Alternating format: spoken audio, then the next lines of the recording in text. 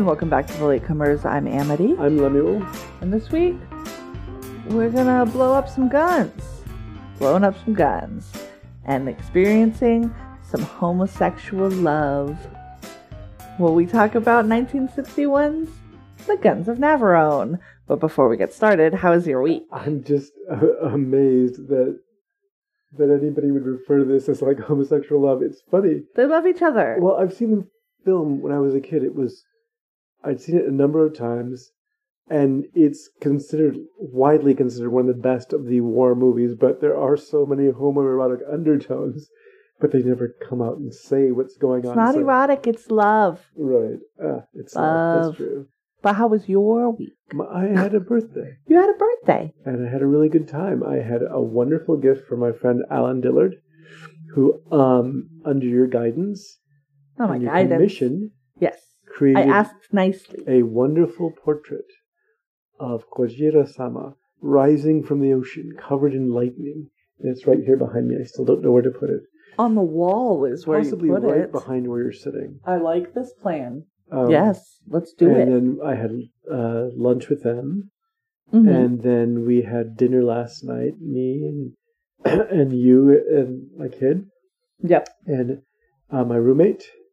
Slash ex-wife, yes. Right, slash ex-wife. I never know what to exactly refer to her as. But we went to a Brazilian steakhouse. Yep. And there was this enormous buffet. Yep. And then they also cut the meats off the swords. With this, yes, it's on the edge of a sword, and they come with this, what looks like a hunting hanger, and they put this spit on your table, and it's in this porcelain receptacle, and then they just shave off slices of meat. And it was amazing. And then you made the best cheesecake I've ever eaten. He always says that the cheesecake that I just made is the best one he's ever had. The best cheesecake the beast one. So you said that about the German chocolate cheesecake I made last October or so? I helped with that. And you said it of this white chocolate raspberry cheesecake that I made yesterday. Okay. So you can't be trusted in matters of cheesecake. The most recent one is the best one. Well, this one was, the reason why I say it's the best. Yep.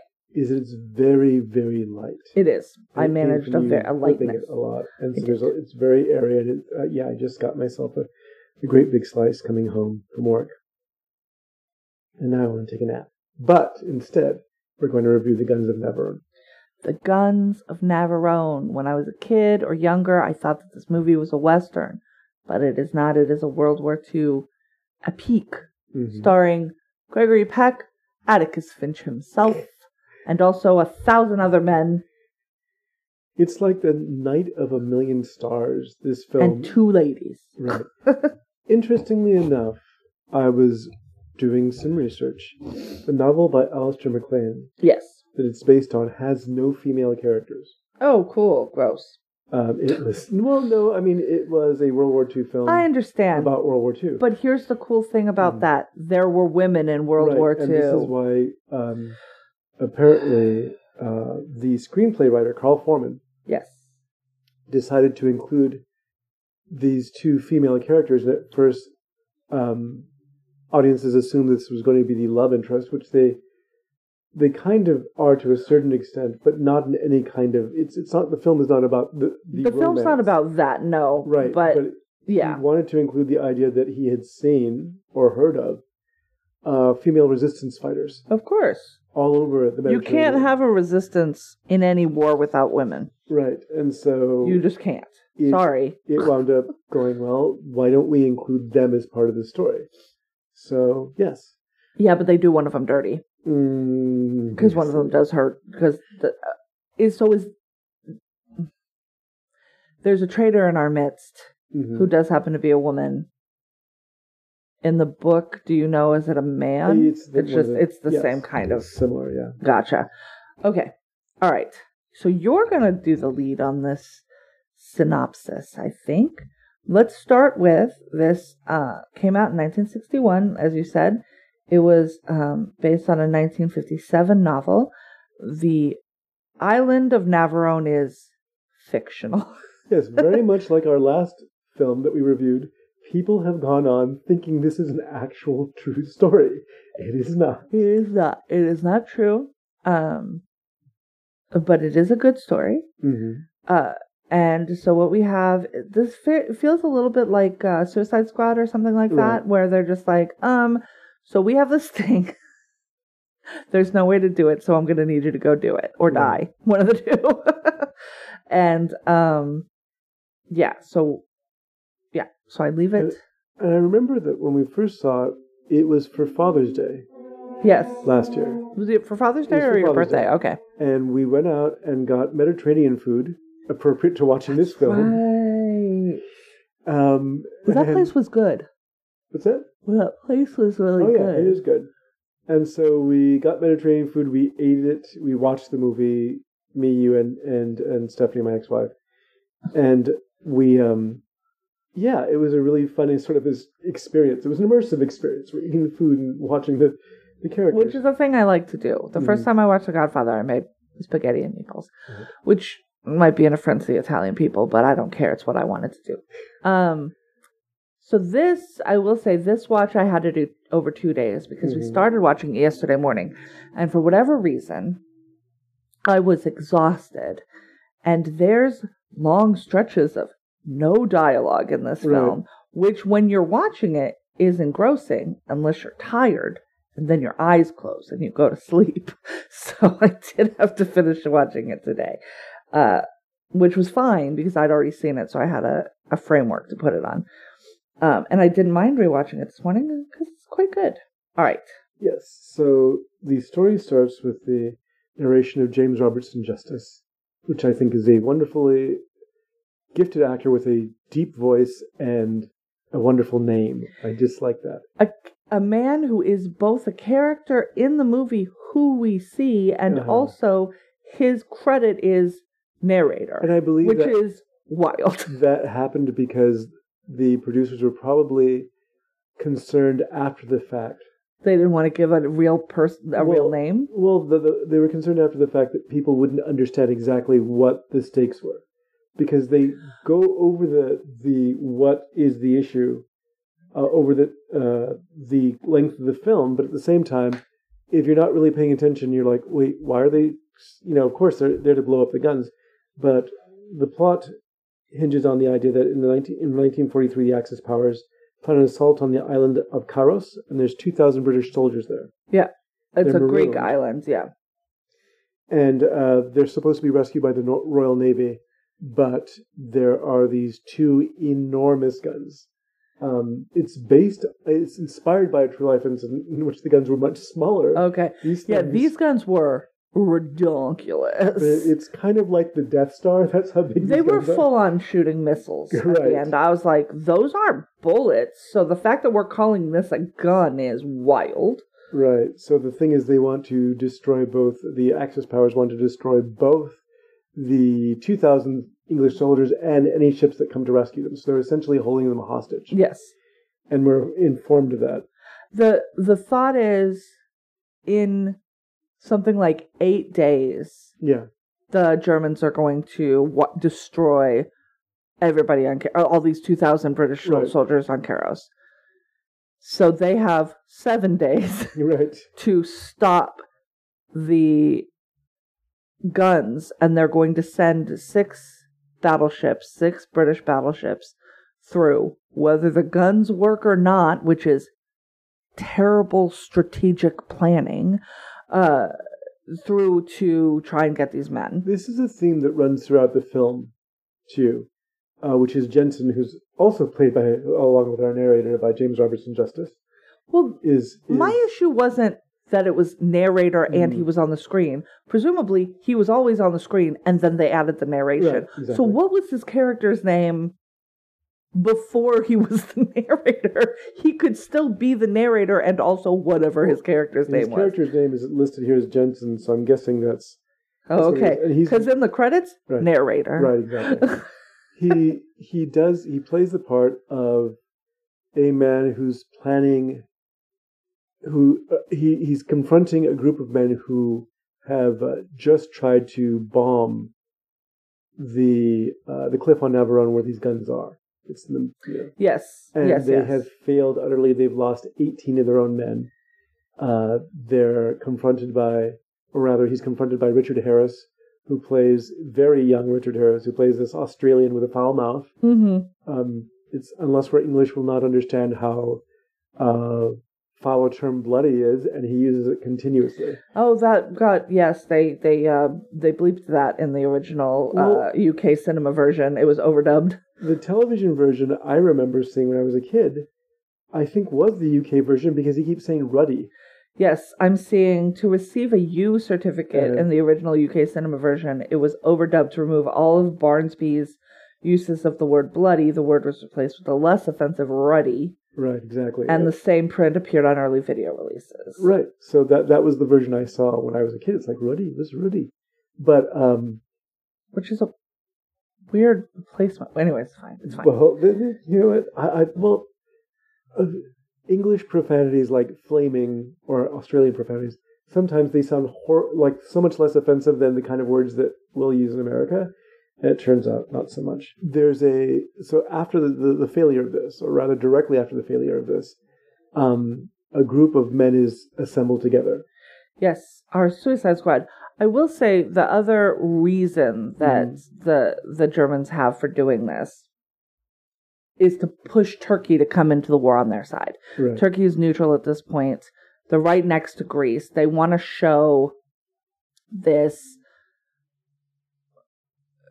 power to get Turkey to side with them out of fear, presumably, because that's what the Germans' stock and trade was during the World War II.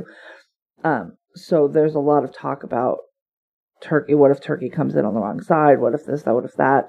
Some people stop caring about that fairly early. So, yeah. Okay, go ahead. This team is, it's Major Roy Franklin, who's played by Anthony Quayle. He's lucky. He's lucky. He's called Lucky. Until he's not. Until he's not. Turns out. His luck has run out as of the beginning of this movie, but nobody knows.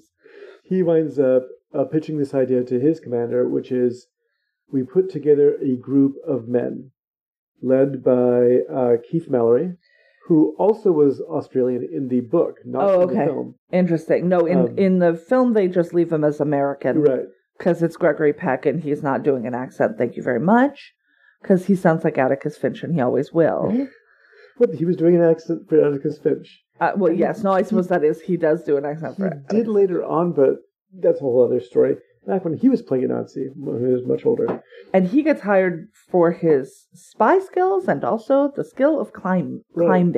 And he comes into the plot. He's supposed to, this island of Navarone is guarded on all sides by the Axis, by the Nazis. There is one side that isn't guarded, which is a 400-foot, nearly sheer cliff. And so they say that Keith Mallory, the human fly, can get our men up this cliff and to the top, and then after that, you just go home. Not what happens. Oh, is that what they said to him? I didn't realize that's what the promise was. And then you can go. You don't have to, play in our sandbox. But except now you're on this island. Right. Oh, but they didn't expect what happened to the boat to happen to the boat. I gotcha. And so... spoiler alert, the boat has a bad time. Mr. Franklin's best friend, who is a professor, Corporal Miller, who's played by David Niven. Best friend. His special friend. You guys. Okay. David Niven as Miller and Anthony Quayle as Franklin are in love with each other. They are. This is something that... It's beautiful and sad. It's very obvious watching it as an adult. Oh, yeah. That's what they're going for. And they are a couple, they're not... It's very possible it's never been consummated. Mm-hmm. I don't know. Is that the word? Yeah. Okay. I'm like, is that a soup? What did I just say? I feel like it has been, though. I feel like they're in a relationship. And there's and then, of course, they can't There's jokes made about it. Mallory jokes with him. It's like, how long have you two been together? They have a lot of interesting, like, physical intimacies.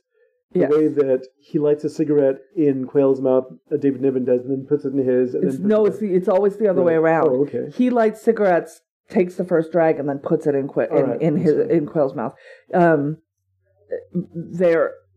He's very protective of him. Quayle gets injured significantly, and he's distraught for the entire. thing, but also dotes on him the whole time. Yeah. Not in an like an overly like they're careful. It's not overly familiar, but there's no way that there's not more to this relationship. And I have to say that this was part of in this period of time a growing kind of awareness of homosexuality in the movies. Gore Vidal, who was a gay writer, wrote a homosexual subtext into Ben-Hur. Right. That was not there in the original book, and got some of the producers of the film, actually, and Charlton Heston himself, kind of upset, like, wait a second, you can't change the notion of the book into this. Why you can't? Yes, you can. You know why? Because it's an adaptation. Right. It's an adaptation, and it was the way that he got Stephen Boyd to play the Masala character, the antagonist, with so much venom, is that he's a spurned lover. Oh, interesting. Okay. And his performance is really interesting to watch because you see him like just violently angry that he's being spurned. But anyhow, going back to this is David Niven and Anthony Quayle are to all they're a couple. So Quayle is the leader of the pack. Yeah, Roy Franklin. He's the one who this is his mission that he's hand chosen these people for. And Miller is the explosive expert because what they need to do is blow these guns up. Okay. The thought from the Ravage pilots from the beginning is the only way you're taking these guns out is if you fly a plane into this cave.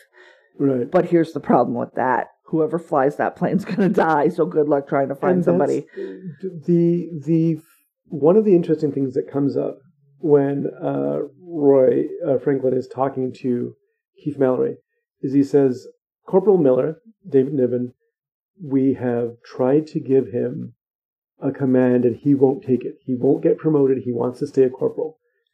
And he doesn't want responsibility for other men's lives, probably. So what you see throughout this film is that there's a real, and I've noticed it this time, a real well-developed theme about how people don't want to take the responsibility. They don't want to... No, nobody does. Nobody wants to have it, and so later on when it falls to Mallory, he's not, contrary to the Gregory Peck that we know from other movies, he's not sure of himself. He's second-guessing himself.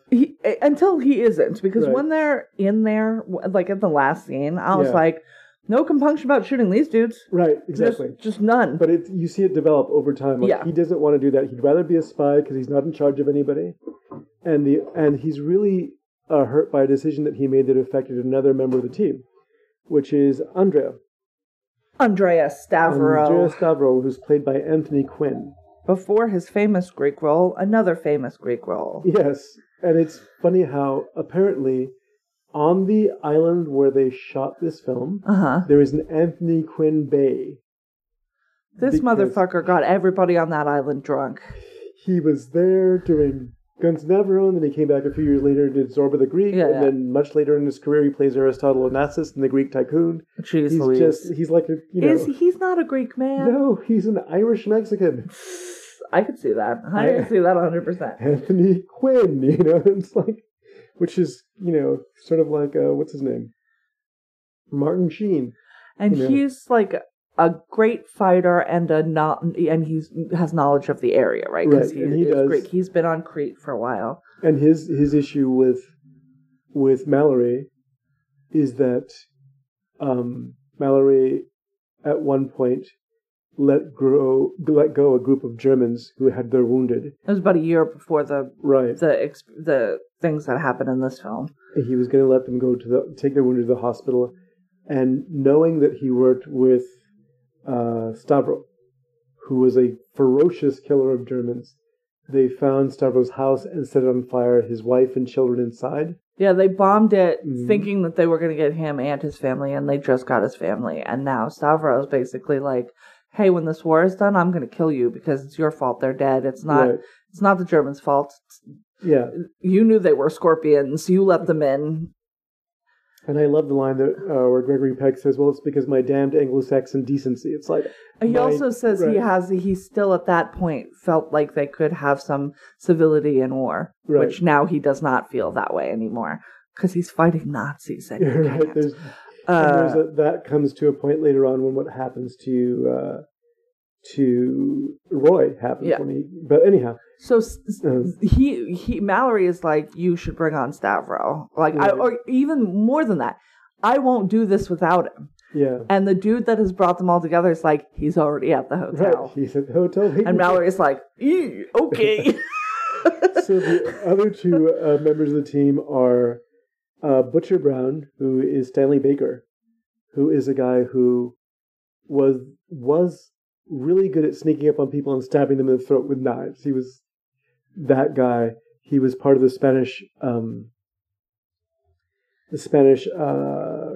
resistance. He was called the Butcher of Barcelona, but he sort of lost his nerve. He's just tired of killing people. Yeah, that's true. So then they've got another young killer who's not tired of it. And that's James Darren, which is weird because James Darren, that's his real name. His name in the movie is Spyros Papademos. James Darren could he be Greek? Maybe. He's an actor he was like Pat Boone back in the day. He has the cutest baby face. I was like, how does this baby face have such a killer instinct? And then he does murder a lot of people. He's very good in this. And there was an attempt in the 50s to you'd see Fabian show up in a John Wayne movie. You'd see Pat Boone show up in Journey to the Center of the Earth. There was a real attempt to get these sort of pop stars to wind up doing films.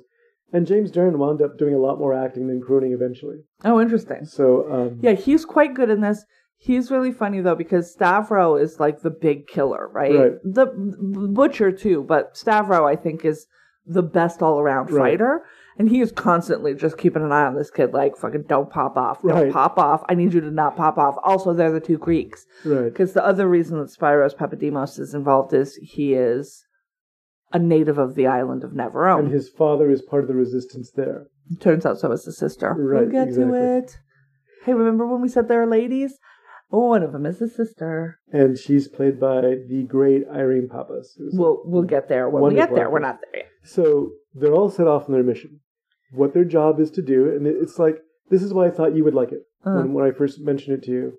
For Father's Day. It's a heist, you guys. It's a caper movie. It's a caper. They're not trying to steal something. They're trying to blow something up. Right. But it's the principles are the same. They need to sneak, and then they need to have a big set piece at the end. Right. And there's lots of set pieces to this movie. I was reading some of the reviews that were contemporary with the films being released, and they're like,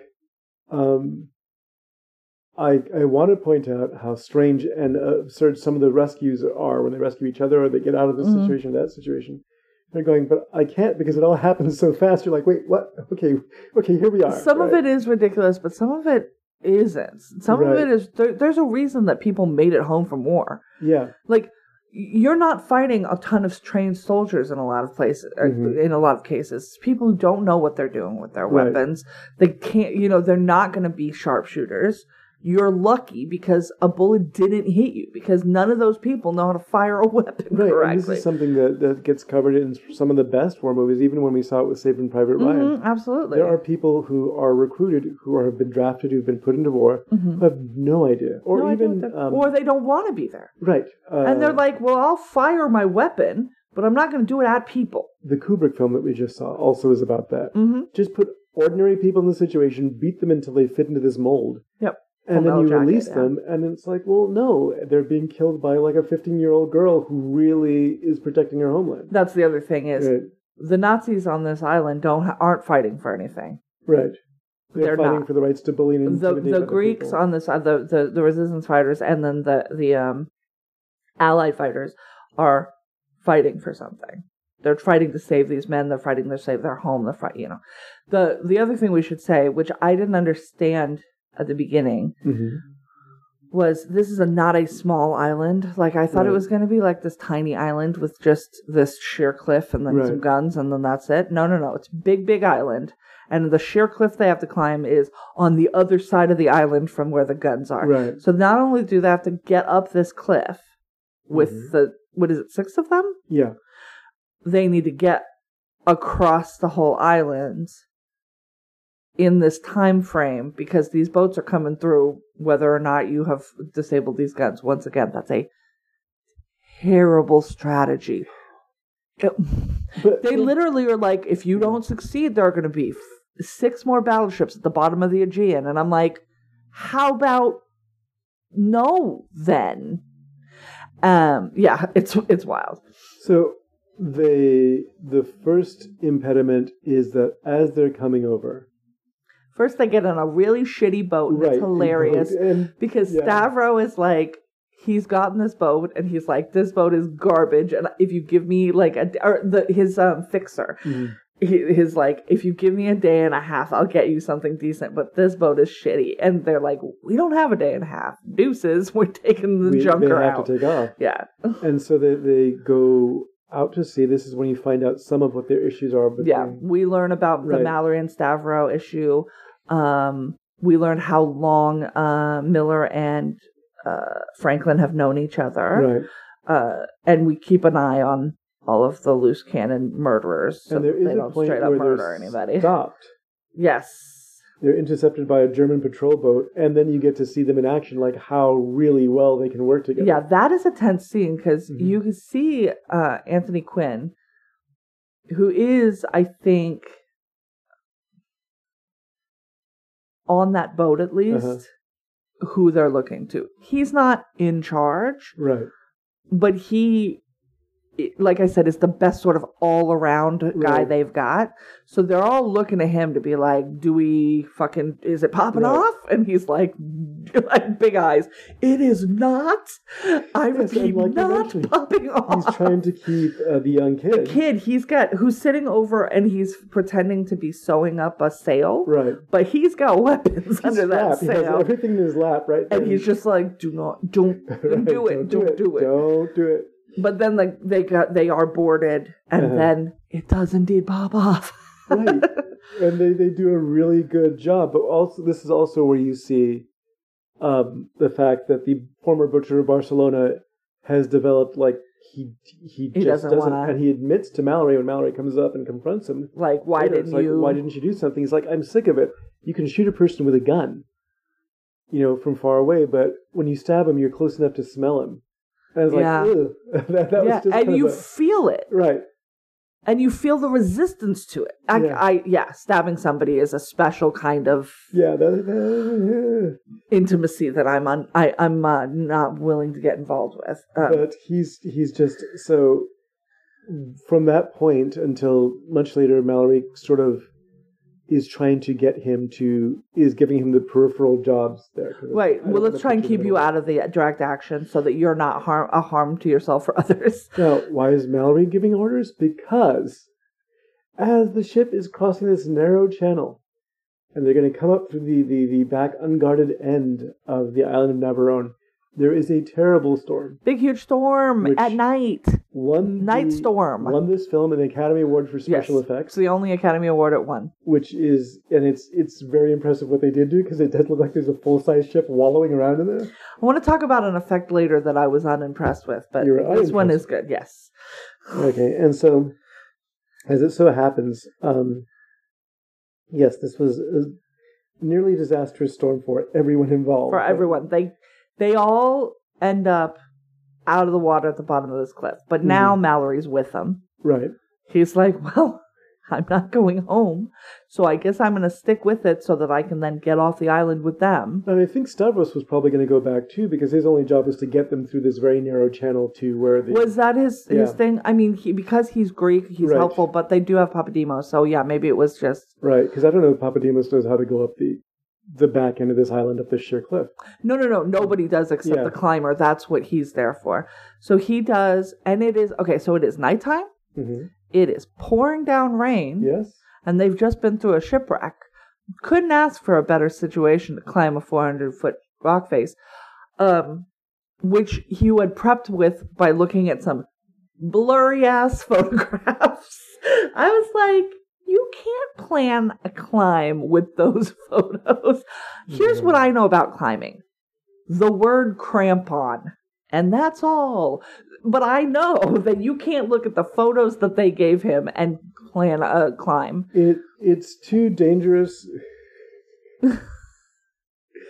It's not safe. It's bad. It's very, very bad. But he fucking boop, boop, boop, boop. Gregory Peck's right up that cliff right. With the rope on his, around his waist. That's the other thing. Stavros holding the bottom of the rope. So if he wants to kill him, yoink, and it's done. But he does not do that. Well, what they do, and there's a couple of opportunities that Stavros has to kill him. Several. And in this case, you're not sure. And by this, we know he's going to kill him at the end of the war. And Mallory believes that he is going to kill him at the end of the war. Mallory has no reason to not. It's not like this is a cute story I'm telling. Isn't it funny that we have this joke? Right. No. He's like, I am on a timeline. And that timeline ends when this war is over. And this man straight murks me. Because he also knows in a fight, Stavros winning. Well, Stavros is also, he's motivated.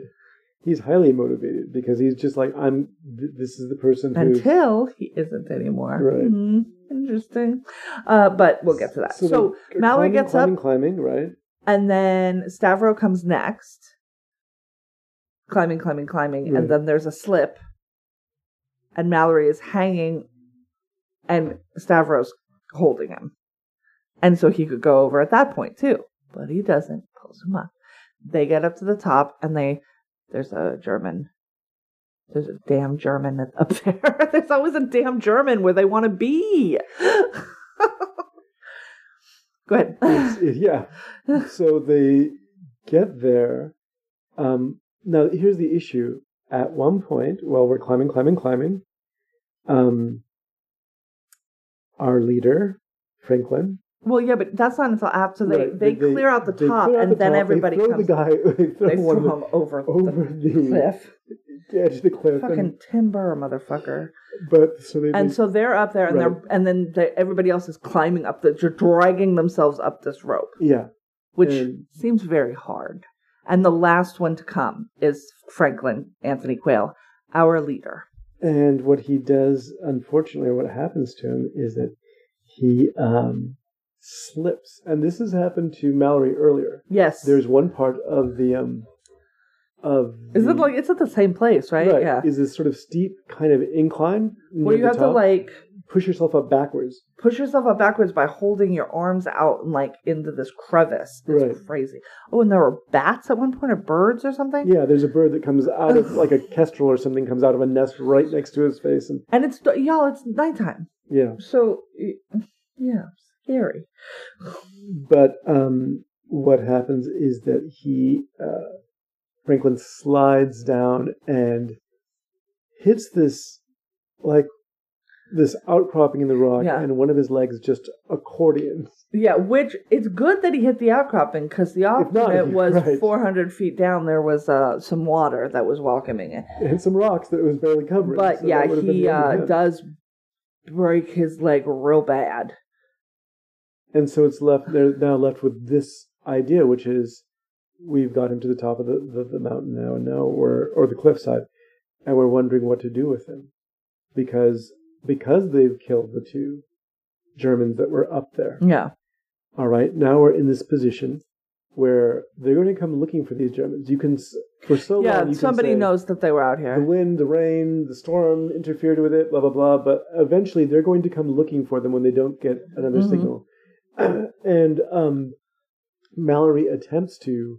He speaks German and English perfectly. I learned today that Gregory Peck couldn't quite get his mouth around the German language and make it sound like he was a person who could speak like a native.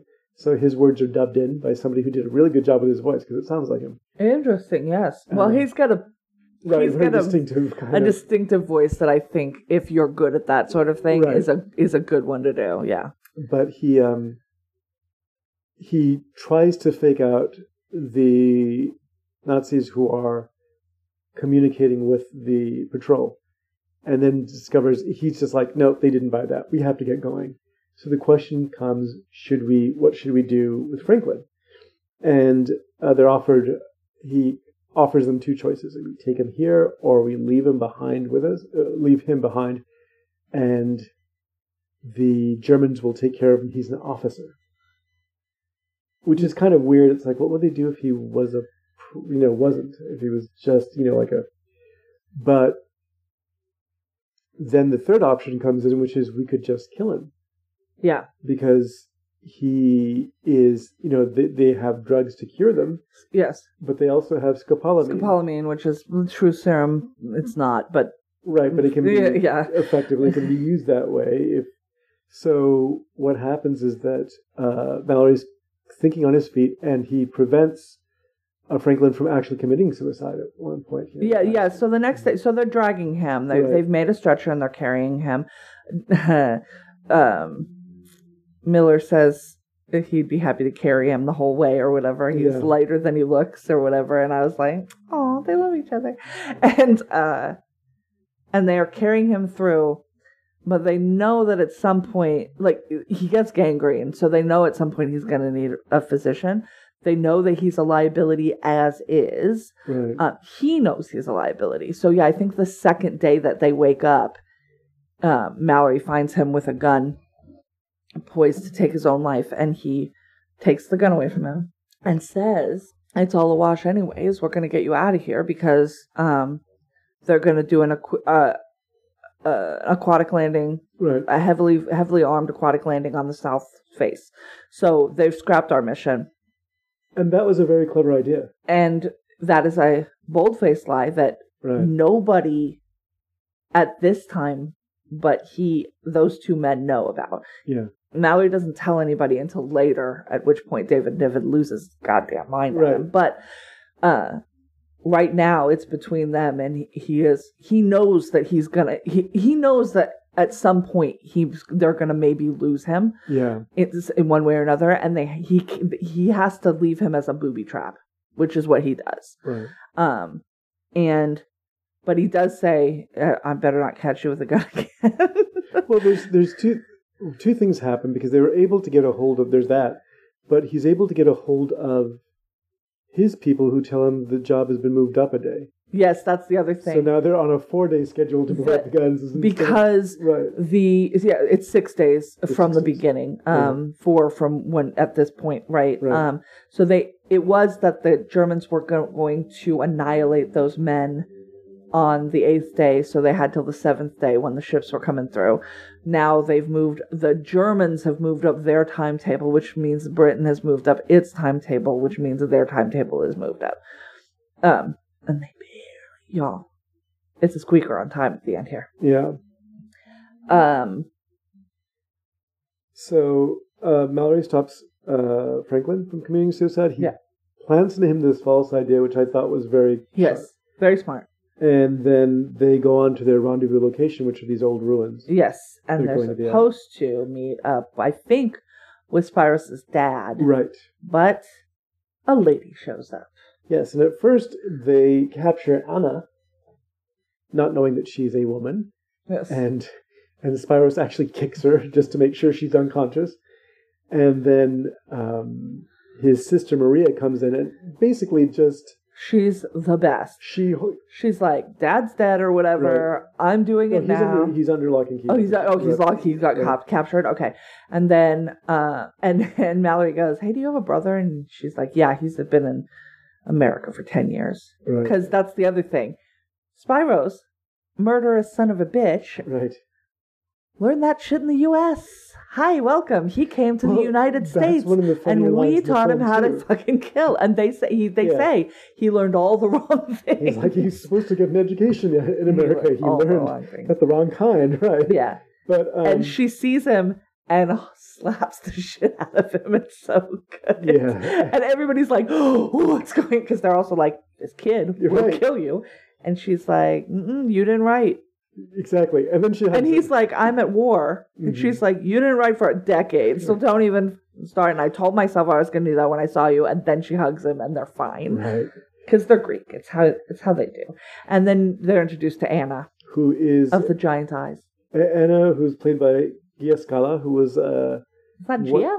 It was one of the there was a period of time too after the war when you had Sophia Loren and Gina Lollobrigida and these Italian bombshells. Yes, and Gia Scala was a model. Okay. And she had a career for a while, and that was until unfortunately she was. This part is very good for a model because there's only one scene where she speaks. Right. Because she has been rendered mute by the torture at the hands of the Germans. Right. She's joined the resistance. Maria tells of scars so terrible that not even she was allowed to see them. Yeah, that they whipped her to the bone, which is creating this horrible picture in your mind. So nobody wants to... So she doesn't speak, and she's like their little gopher, she's quiet as a mouse. Mm-hmm. She looks very innocent. She's quite pretty. And she is with them now. So, the German soldiers are hunting them down, and do they even know who they're hunting? They just know they're hunting rebels, right? They know at this point that somebody's come over the top of the hill. They know that two of their own have been killed. That's true. So they're now actively looking for them. The nice thing about that boat getting mushed is that it's not there to give them away. Right. And so they're now trying to find a doctor to take care of Franklin. Because he has full-on gangrene, and they're like, we need to find a surgeon because that leg needs to come off or he's going to die. Right, so... and he says, I hope that surgeon is good with his knife because I can smell it. Right, and that was it. It's like, Can you imagine smelling your own body rotting? There are moments in this film that really kind of capture how grungy it was, and reading a contemporary review of the film mentioned how glamorous some of the war films were and how really, by contrast, grungy and dirty this film was. This one is very grungy. What it isn't is bloody. There's almost... I think the entirety of the blood in this entire movie is in Stavros' shirt in the final scene. Yeah. Where he's supposed to be wearing a white undershirt, and that shit is red. But you have seen people shot and stabbed, and there is nary a drop of blood in this whole thing. And that might just be standards of the time. Mm-hmm. There are some kick-ass explosions and stuff, but yeah, no, it's... I think it's on the way to the town with the doctor is where there's a scene where they're coming up one way and there's German trucks coming up, like Jeeps coming up the other way, and they end up stopping them and overtaking them, and then they drive one of the Jeeps off a cliff. Mm-hmm. The Jeep, this is supposed to be an army Jeep. Right. So, probably of Greek origin. They probably would have just taken the Greek army's vehicles, but also maybe of German origin. It could have come over on a ship. It's supposed to be an army vehicle for war. This thing goes through, over the cliff, and it doesn't fall more than 10 feet. And on impact, the whole thing, like a balsa wood plane, explodes. Is that the special effect? Yes, and then the thing explodes, but before that, there's an actual explosion as though it were made out of C4. Just all of the parts of the truck just come apart, like a model that wasn't glued yet, just had been placed. Because I was like, that's the word. If I was a person who drove one of those trucks and I saw a truck do that, I'd be like, I'm not driving this anymore. If I accidentally back into the corner of a building, the whole thing's gonna just fall apart. It was wild. I was just like, I understand it was probably a miniature or whatever, and they're, they want to save money, and also I'm not a fan of actually just blowing up a vehicle for the sake of blowing up a vehicle. Yes, just for the cool explosion. That's terrible for the fucking environment. I didn't think about that. I'm also 6 battleships at the bottom of the Aegean. Right. Fuck the ocean, I guess. I'm just I didn't need to add the environmental impact of war onto all of the other problems I had with war, but something about this movie, I was just like, and the making of it, I was just like, what are we doing to the earth for this? There are some scenes it's weird. I've never had those thoughts before. When Franklin is admitting that he, I can smell the wound, the gangrene. I can smell it. Right, yeah, I know I need a surgeon. They haul him off again, and they escape through this cave because the Germans have found them yet again. And Stavros stays behind, and he plays sniper. And that was one of the... Is that when the planes were coming over? The planes spot them, and they're in a carob grove, I think. Yeah, I think so. And then he is just... And you get to see what's... I will say, this island, wherever they filmed, as Mykonos, it's gorgeous. Oh, yeah. I'm just like, oh, I understand why you'd be born on this island and would never leave. He does this thing where he just plays a sniper. Yeah, which is his that he does that a few times in here. Yeah. Oh my god, he's just like hitting people. And he says, "I'll meet you guys at the town and or whatever." He kind of is a little bit boastful when he finally meets them again. It's like, yeah, hi, good evening, gentlemen. He's like really. And what took you so long? I think he beats them there. Right, and this is when Miss Papas, Maria. When she starts like, There's a scene they're in a truck, and Gregory Peck's between them. Right. And she's driving, and she's like, Mr. Stavro? And he says, yes. And she says, I like you. And he says, I like you too. Right. And Gregory Peck is looking like, hi, I'm sitting between you two. This is the most awkward thing that's ever been. Scene. But it's also the healing of this character. Right. Right. He now finally sees a future. All he had before was end of war, murder this dude, die. I guess that's. There's a scene too, and I think it's a little later on where he shaves. I'm not saying all that you need is love to get over the loss of your previous wife and child or children, but it helps. It's fun watching. Yeah. Like how he shaves and she like. You're a good-looking man. He's like, yeah, she likes me, and I'm like, I know she likes you. You know how I know? She literally said, Stavro, I like you. She is utterly guileless in this. She is in a fucking war. Right. So she could die tomorrow. Take your shot right now. Here the fuck it is. You're not interested? Okay. Right. But if you are, let's do this shit. She's awesome. She's so good. Yeah, I actually really appreciate the fact that she got added into the film. Yeah. And this is there's no kind of long, prolonged love scenes. There's no, they're staring into each other. None of that. And you get a lot of that in war films, even at the time. Yes. You got a lot of, we have only... none of that thing. None of that. There are looks at each other. Uh-huh. They're not prolonged. Right. They're very natural. A lot of times they're behind the action of the scene, so it's not stealing focus. It's just... That's the other thing. Mm-hmm. There's 8 main characters in this movie, right? Right. In all the scenes where there's more than 2 or 3 of them, they're all doing something interesting. That was one of the reviews. Like, you could just watch it and be like, today I watched Spyros. What does Spyros do in all of this, all of his scenes? And he will be doing something interesting. One of the contemporary reviews I read about the film mentioned that. Yeah. And they're going, first of all, it's like, and they're just like... I didn't realize until right now, but I'm like, there's it's just like, who's this Anthony Quinn guy? He's amazing. I love the youths. And they are, when you're watching, and I mentioned Richard Harris to you, it's like, oh, there he is, he's a baby, and I thought you recognized him. Didn't. I didn't. But there's a scene, so they're going to leave Franklin off with the, try to find him a doctor. Yes. They get captured by the Nazis. They're at a wedding, it looks like. Yeah, there's a wedding happening in the town. They're dancing. And so the Mallory and Spyros and... Butcher? The Butcher, I think he's there with them. They've split up into 2 separate teams, and some are with Anna and some are with him.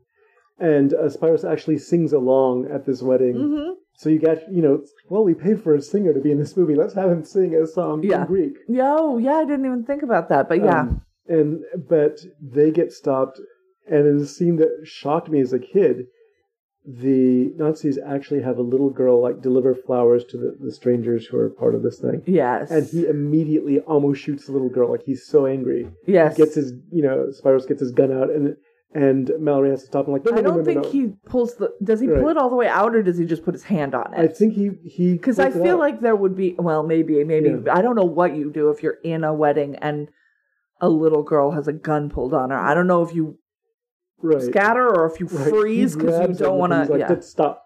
Yeah, like no.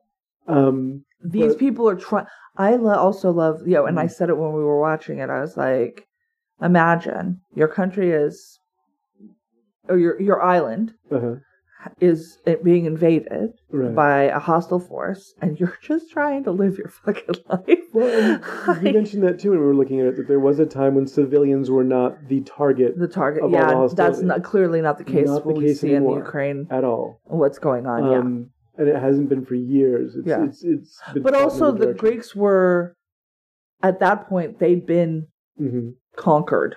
Well, I don't like that term. They'd been defeated militarily and had submitted to Germany. Stavros is one of the reasons why they want to get him, is that they're afraid he'll inspire other Greeks. Yes, and he's on the island of Crete. Right.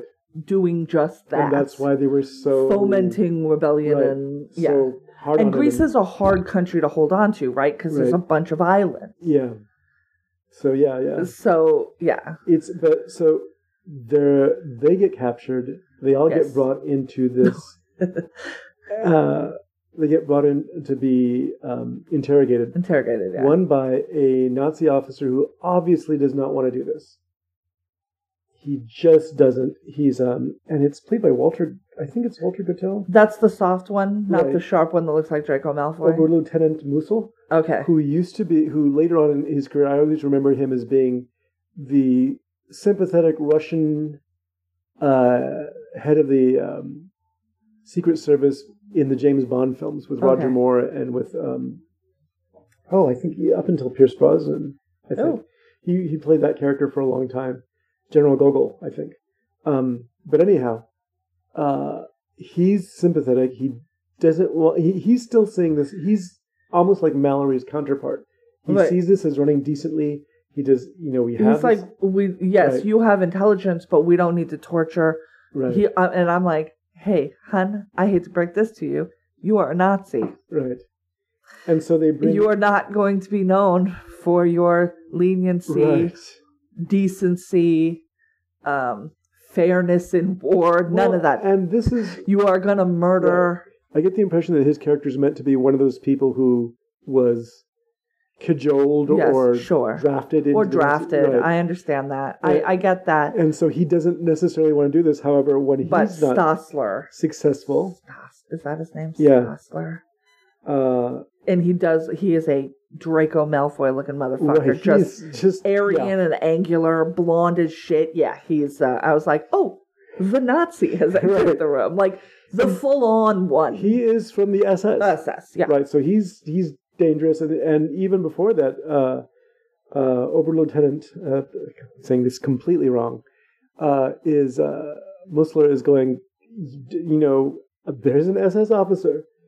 And he's not going to be easy on you. Just tell me I don't want to... And then, of course... Yeah, right. He's coming, and I can't stop him. Musler comes in, and he starts interrogating them. And this leads to a great example of what you were talking about, where everyone looks like they're really in the moment at the time. This scene is incredible. Right. It starts with when Stessler comes in...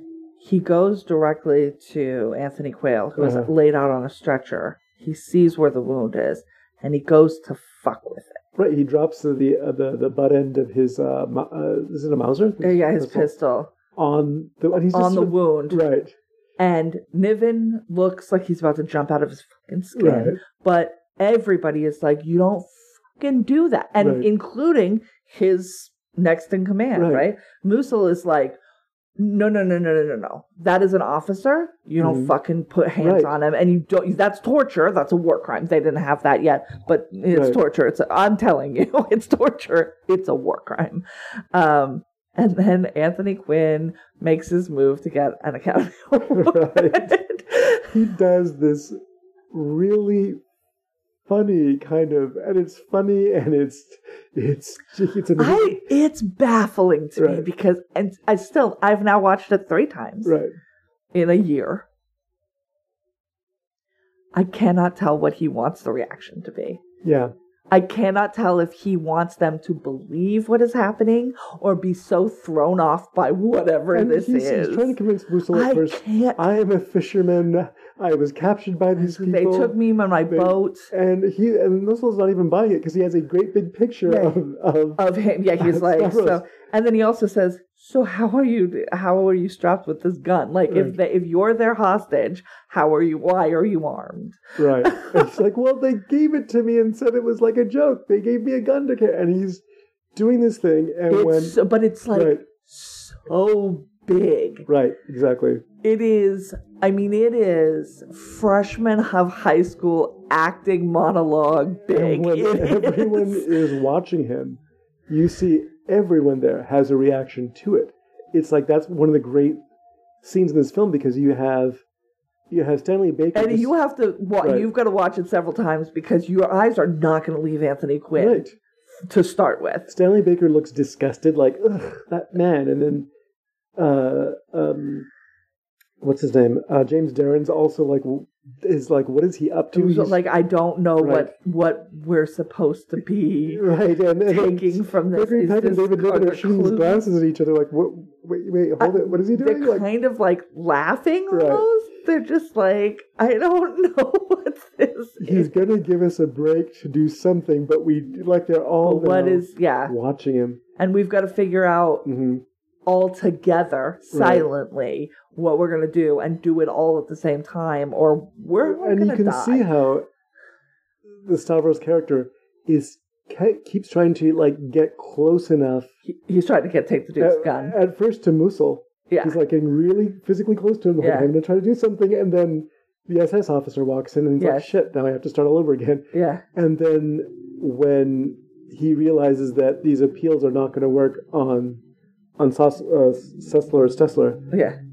He throws himself bodily to the floor like a baby and starts writhing around. He sees the SS officer sort of playing with his gun on Quail, on Franklin, leg. And then he just throws himself to the ground, writhing, going, "Oh, I'm going to be sick." Oh, and he's retching, but he's rolling from one side to the other in a way that when I am nauseated, have never felt like I wanted to do. I think the idea is he's going to do something so outrageous that people are going to try to shut him out because it's I don't want to look at this guy having this breakdown. Oh, maybe so they'd look away and he'd be able to get a drop on him. He jumps and he makes his leap and then they just converge and it's very desperate looking but they get a hold of them and they tie them all up and everything.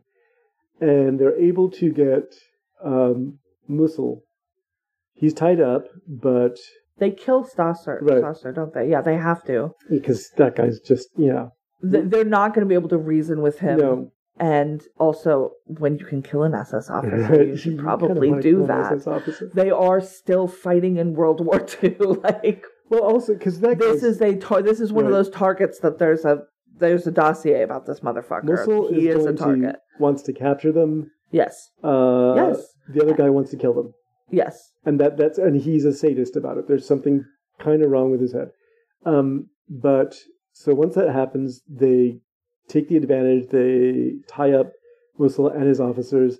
David Niven makes cracks about how unsanitary or unhygienic their suits are because now they're putting on the Nazi uniforms. Oh yeah. And it's like, hi everybody. That's right. Yeah. For the rest of this, they are wearing Nazi uniforms, which is helpful to their cause for sure. But ugh. And so that's it. They're wearing those uniforms when she says that she likes him because I remember Gregory Peck had the fucking hat, the officer's hat on. Yeah, which is such a terrible look. I just don't understand it. But they wind up. It's a funny scene because David Niven's allowed to sort of ad lib some of his lines. Obviously, I don't think that was a part of the script. But this is the most sort of flamboyantly homosexual acting. Right. He does. Right. If we're going to, we're going to look for more coding of that relationship, although he is. I mean, he's got the very classic: is he British or is he gay? Right. He's a very polite, educated, well-mannered Brit with a posh accent, whose mustache is elegantly waxed. His only real, the thing that includes him in this team is that he's really good, and you don't see it until near the end, at just blowing things up. Yes, he is the munitions when expert. Franklin talks about it, it's like he's the guy who blew up I think it's a Nazi command, and he didn't hurt the children's hospital. Yes, it didn't even break a window at the children's hospital next door. Yeah, he's really good at very good at it, and he's very smart. Like he's like a chemistry professor or something. Like he's a problem solver and an understander of logistics, as we see later. Like the way that he sets everything up in the end scene is genius, and he doesn't ask permission and he doesn't tell anybody what he's going to do until and that's it. He's just he's just like you told me to figure out the best way to do this, and I'm going to do whatever that is. So Franklin makes sure that not Franklin. Mallory makes sure that Musil is going to take care of this officer. This is a fellow officer. You have to be careful of him. You can't just kill him. You can't whatever. Yeah. And Musil agrees. He's an officer. Treat him as such. Right. And he's still going to try the scopolamine, I think. He does. That's what leads to. And they say, we understand that you need to interrogate him, but there's interrogation and there's torture. There's two different things. Right. What was being done to him. And so they did do the scopolamine, and he does say they're coming amphibiously, or what is that the word? That amphibiously, yes. They're coming which is exactly what Mallory had hoped. And then there's a scene between David Niven and Mallory about that decision of, I told him that there was going to be another thing, and he's like, so you knew you were going to leave him behind, and there's every possibility where they wouldn't have used scopolamine, they would have just tortured him or killed him, and he's a good man and a good soldier, and he wouldn't have told them, and he would have died because that's again the running theme of the film. It's like he wants to blame Mallory for everything that went wrong. He takes umbrage when Mallory assumes control of the expedition, because he goes, well, you're in charge now, and that happens relatively early on. Yeah, because keep in mind, his man is who's actually in charge. Right, exactly. Right, and he's only hurt because you fucked us. And he's, it's going to be a lot of that. And so there's just this constant kind of anger and tension around Mallory being in charge and Mallory making decisions. Yeah. And at the same time, Mallory also doesn't fucking want to be in charge. No, he doesn't. Or make decisions. He wanted to get on a boat and go the fuck away. He wanted to make sure that they got up the hill, and then he would scramble down it, and then he would go off in his boat and try not to be killed by Stavros. Yes, that was his whole deal. It. But this follows with another scene where they're now away from the Nazis. They now are, the next day is the big day. They have to. It's D-Day. It's those boats are coming. Right. And they're coming at nightfall or something, or like dawn. I think it is actually, because I think they're out there at night. So if they don't dismantle this thing and stop it from firing, then those ships are going to get sunk and those to the bottom of the Aegean. Englishmen are going to die. And everybody on those boats. How many men are on those boats? That's true too. Because it's not just metal that's human lives as well. 6 battleships worth of men, I would think, at least 2,000 men. Yeah. So what happens is that they stop for the night. And when they wake up, and apparently the whole island's covered with ruins because they're staying in ruins the whole time. Because it's Greece. They've been making shit for a long time in a very concentrated area.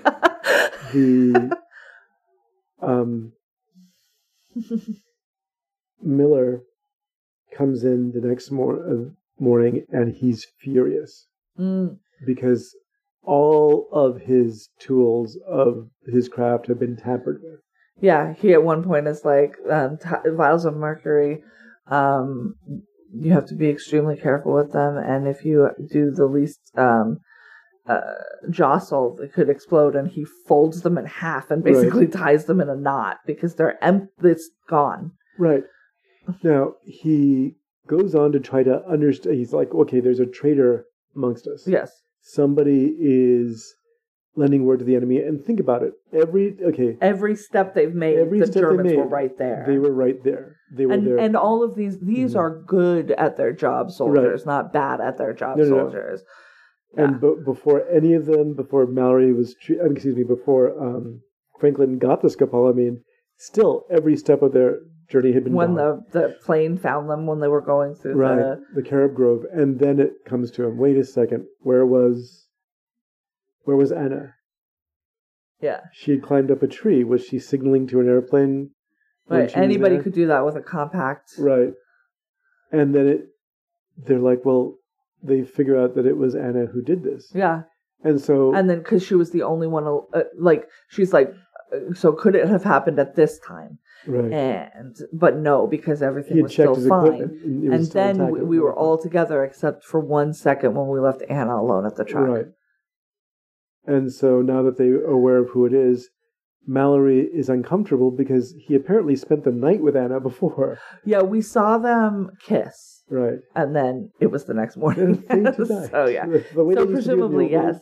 So now he's like horrified because and then she confesses immediately. Suddenly, oops, she can talk. Right, and she's like, I can't. She does not have deep scars on her back either. She doesn't. We find that out at the end, but she tells us, I can't.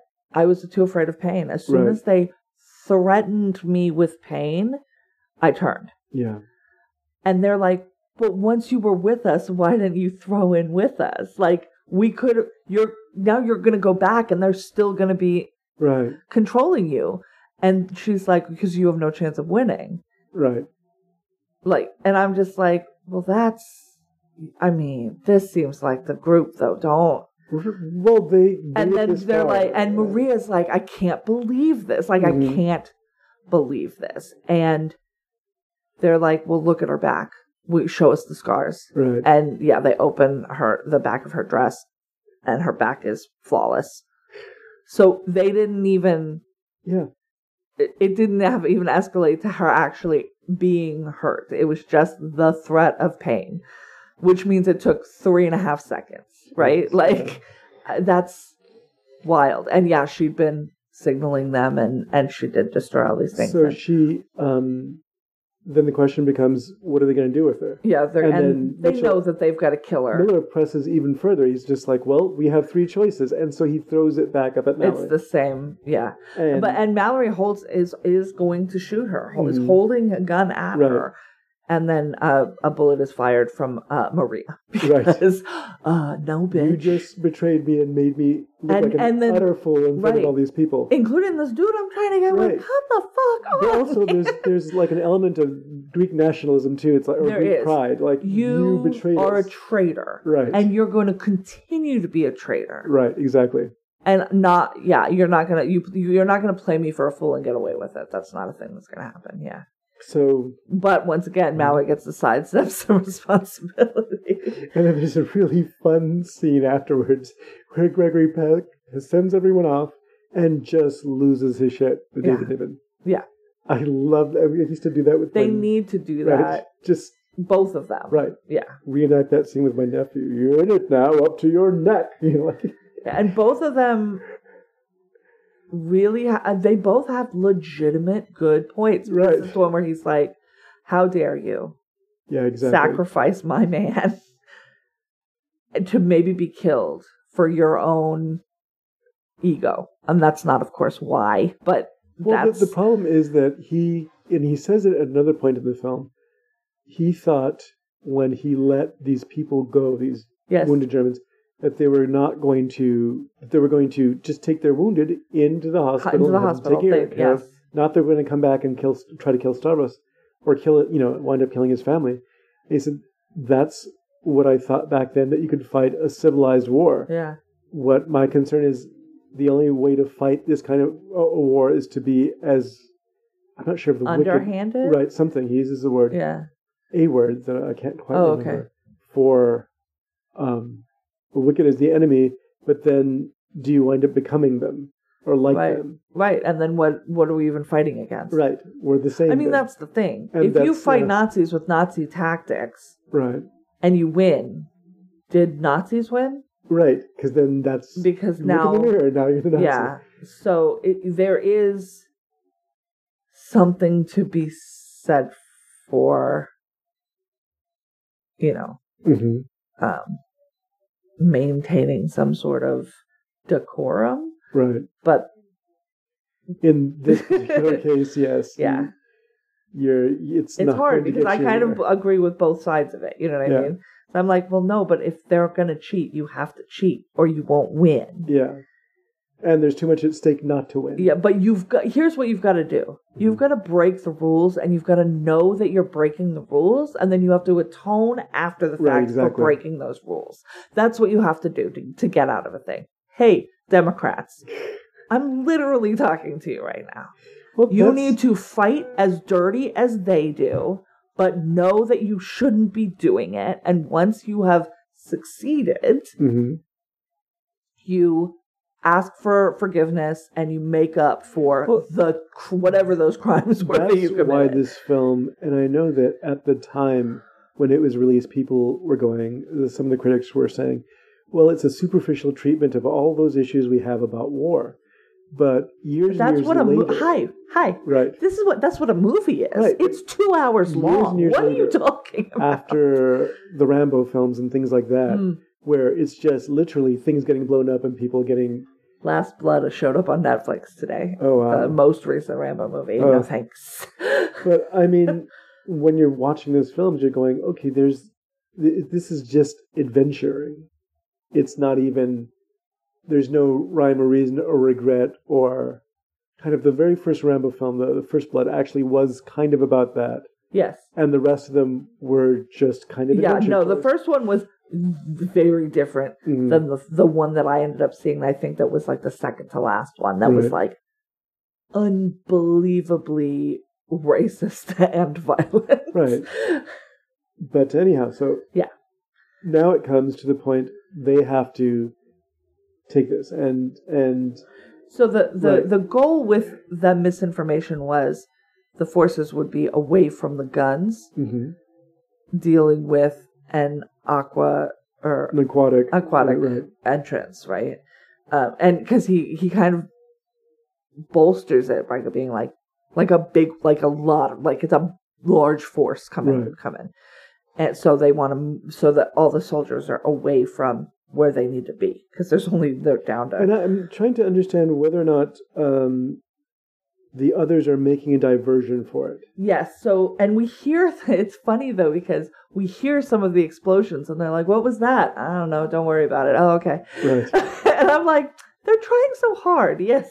So, Stavros and Spyros go to create distractions in town to pull even more of the attention away from where the guns are. Right. Because they're in a fortress with all the soldiers. Like, it's a base, basically. Right. And so, once again, beautiful ruins. Spyros is in a machine gun duel with a German officer. Not even one German officer. Yeah. It's like a series of like 3 that keep... Like, it's a bunch of them that come, and then he gets it down to 1, and then a bunch more come, and then he gets it down to 1, and then he can't. Finally, he's just stuck in a literal walk into the enemy shooting kind of OK Corral sort of moment. And like, there's nowhere to go. Right, there's nowhere to go. There's nothing and he can do. He also seems to, he's wounded at this point. Yes, and he's been shot at least twice by then, Yeah, there's just not a way out. Yeah. This is it. And he's going to take him out. He's like, I'm not going to be able to get back. Stavro can't carry me. Right. So I've got to just take as many with me as I can. And again, James Darren, he's a good... I remember seeing him a lot in like Time Tunnel and some science fiction stuff when I was a kid. He's really good here. Yeah. Because he just plays this completely blank-faced sociopath, essentially. Yeah. He has... Well, he has to just shut it all off at that point, because this is his home. Right? He's from this island. Right. And he's going to stand here and die defending it. And you just have to have that thought and then just not think about anything else. Yeah, he kills off any number of Germans. And then what happens after? We also see that Butcher Brown also gets killed. Yes, Butcher and Maria are going to steal the fastest boat they can find. Right.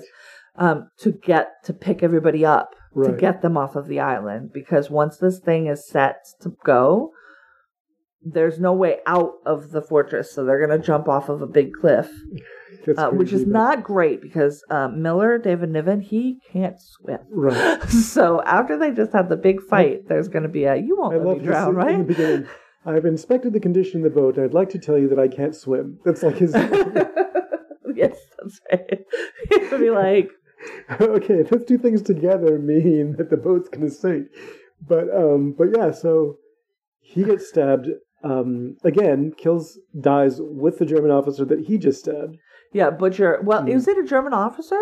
I thought it might have just been a dude, but I can't remember. There's the guy, he kills a couple of them quietly like you do. Oh, okay, yes, yeah. And then Maria's swimming up to the side of the boat, and when she comes up, the operator of the boat is about to attack her, and he comes up and grabs her. Well, he might not be an officer. He would be... Yeah, I think he's just a dude. Unfortunately, I think it might just be a Greek dude. But with whoever has the fast... Oh, it might be it. I don't know. I think he was off duty, though. Right, so he dies. So now we're down 2 people from the team. Yes, but Maria has successfully... He also kills the boat operator. Right. Or, owner. And so she is able to take the boat. So we know that. Maria and Stavros are...